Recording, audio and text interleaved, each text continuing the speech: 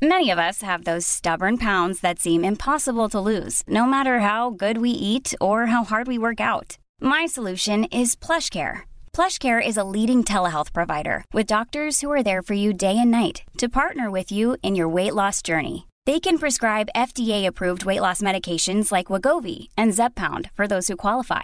Plus, they accept most insurance plans. To get started, visit plushcare.com/weightloss. That's plushcare.com/weightloss. Cool fact, a crocodile can't stick out its tongue. Also, you can get health insurance for a month or just under a year in some states. United Healthcare short-term insurance plans, underwritten by Golden Rule Insurance Company, offer flexible, budget-friendly coverage for you. Learn more at uh1.com. The Opinion Line on Cork's 96 FM. Primary school, I don't know, did you find it cold this morning? Now look, I'm a strange creature. I'm still in my shorts on the 4th of October and for me it's autumnal weather. It's not exactly weather for going around with my top off or anything like that, but it's grand. Suits me fine. I put a hoodie on in the evening when it gets a bit cold and that's grand. But did you notice it was any bit colder this morning? Because people certainly here in this building were complaining that they felt it cold for the first time this autumn. And I read in the paper that primary school principals have warned they mightn't have enough funds to get them through a cold winter in terms of heating. That's a bit scary. The National Principals Forum did a survey and more than 7 out of 10 of the principals they asked were worried they wouldn't have enough money for essential operations like heating. Seamus O'Connor is part of the National Principals Forum and a principal at Skullbridge. Seamus, winter hasn't even started yet and people don't know if they'll be able to heat the school through the winter. Good morning. Good morning, PJ. How are you? And thanks for having me on. I suppose as a simple background there, the National Principals Forum, about 1,200 principals a year contribute to our surveys, our snapshot surveys. There's 13 of us that basically since 2018 do these surveys about 4 to 5 times a year and then advocate on behalf of the schools both positively and negatively after that. So on this occasion, we just asked principals what were the major concerns at this point of the year. And firstly, from a positive perspective, a lot of parents or a lot of principals reflected in the survey that with the free book scheme in particular this summer, that took huge pressure off parents and it was deeply appreciated because it means that, look, you didn't have the angst of supporting parents around books and uniforms and so forth this summer, and that was greatly appreciated. But I suppose the other side to that is while the government have obviously acknowledged and supported families this year in relation to that, the schools need to be adequately supported as well. Now, this time last year we spoke in relation to the cost of living crisis affecting schools, and our energy bills are doubled. I mean, I have Irish water, most households don't have an Irish water bill. We have massive Irish water bills on top of it, considering we're a state building. Schools have to pay for water? We have to pay water as well. Considering we're a state building, it's important to point out that realistically, we shouldn't have to pay these. It should be covered by the state, but it's not. It comes out of our capitation. So and in my school alone, PJ, from an insurance perspective, and it's not about playing the poor mouth. It's genuinely just to say where it's come from. This time last year, my insurance bill for the school was €19,000. This current year, it's going to be €26,500. So, when you consider that, and I take it you haven't had claims. No, we haven't had claims, but I suppose every school in Ireland has been reassessed by Allianz over the last number of years. So every school in Ireland has had these hikes, be it this year, last year, or next year.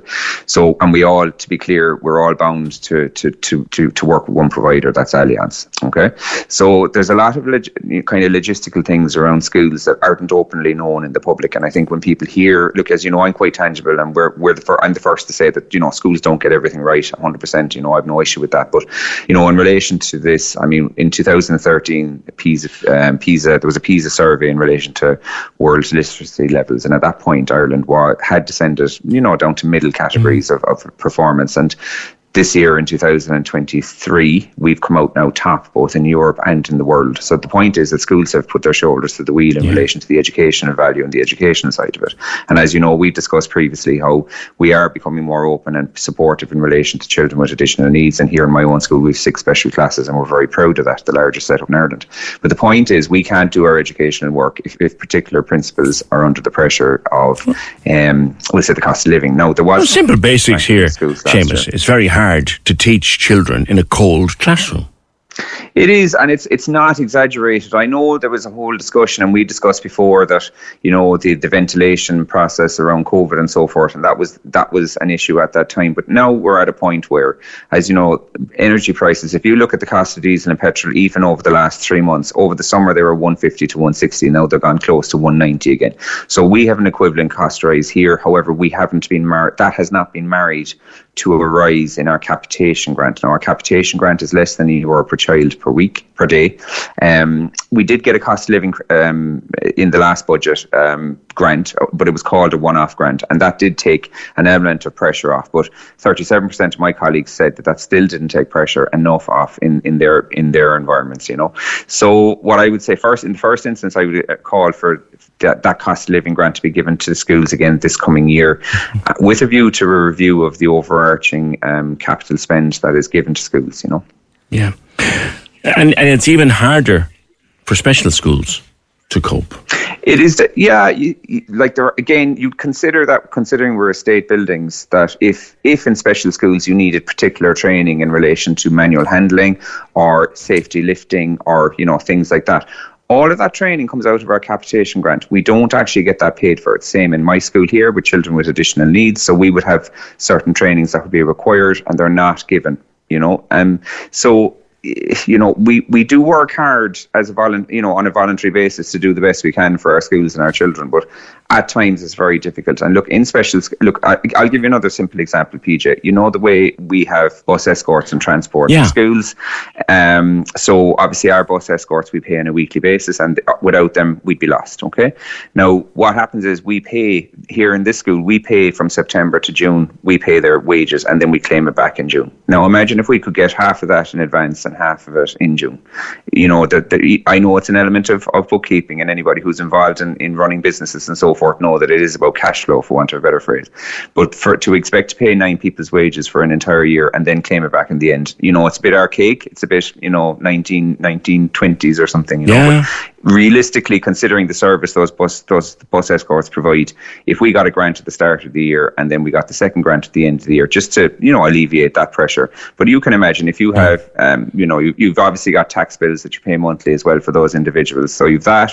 And then if you know you've your oil and gas bills on top of it. So look, every school is trying very hard and working with SEAI to we'll say do power hours where they've shut down things and so on and so forth. But you don't want a power hour for your for your heating. You don't. No, you don't. But it is the most expensive part. Heating is the most expensive part of a school's budget. It is more than light. You know, it is. It's very expensive. And you know, again, as I said, we are entitled to procurement processes and so forth. But look, it can be difficult at times to get to that in the middle of your day-to-day dealing. Indeed. So I think two things people would have learned this morning, Seamus, will be, first of all, the water bill in the school isn't covered by the state. That it's covered. Yeah. You have to pay for that. No, the other thing we have to pay it, and the insurance is quite exorbitant. And monopolised.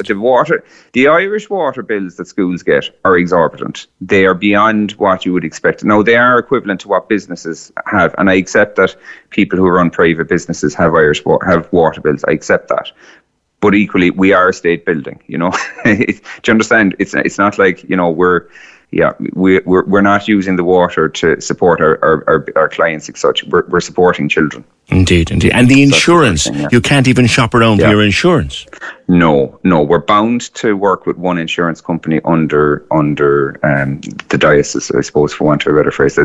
You could have a whole show on that discussion, but at this time, in simple layman's terms, we are not allowed to shop around insurance-wise. We have one insurance provider. That's ridiculous. Seamus, thank you very much. We'll talk again throughout the course of the year. Seamus O'Connor, Principal of Scoil Bhríde and a member of the National Principals Forum. And even before we've had the first frosty morning, schools are worried school principals like Seamus and his colleagues are worried that they'll be able to heat the classroom for the children.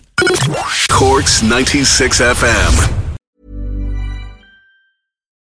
When you need mealtime inspiration, it's worth shopping Kroger, where you'll find over 30,000 mouth-watering choices that excite your inner foodie. And no matter what tasty choice you make, you'll enjoy our everyday low prices, plus extra ways to save, like digital coupons worth over $600 each week. You can also save up to $1 off per gallon at the pump with fuel points. More savings and more inspiring flavors make shopping Kroger worth it every time. Kroger, fresh for everyone. Fuel restrictions apply.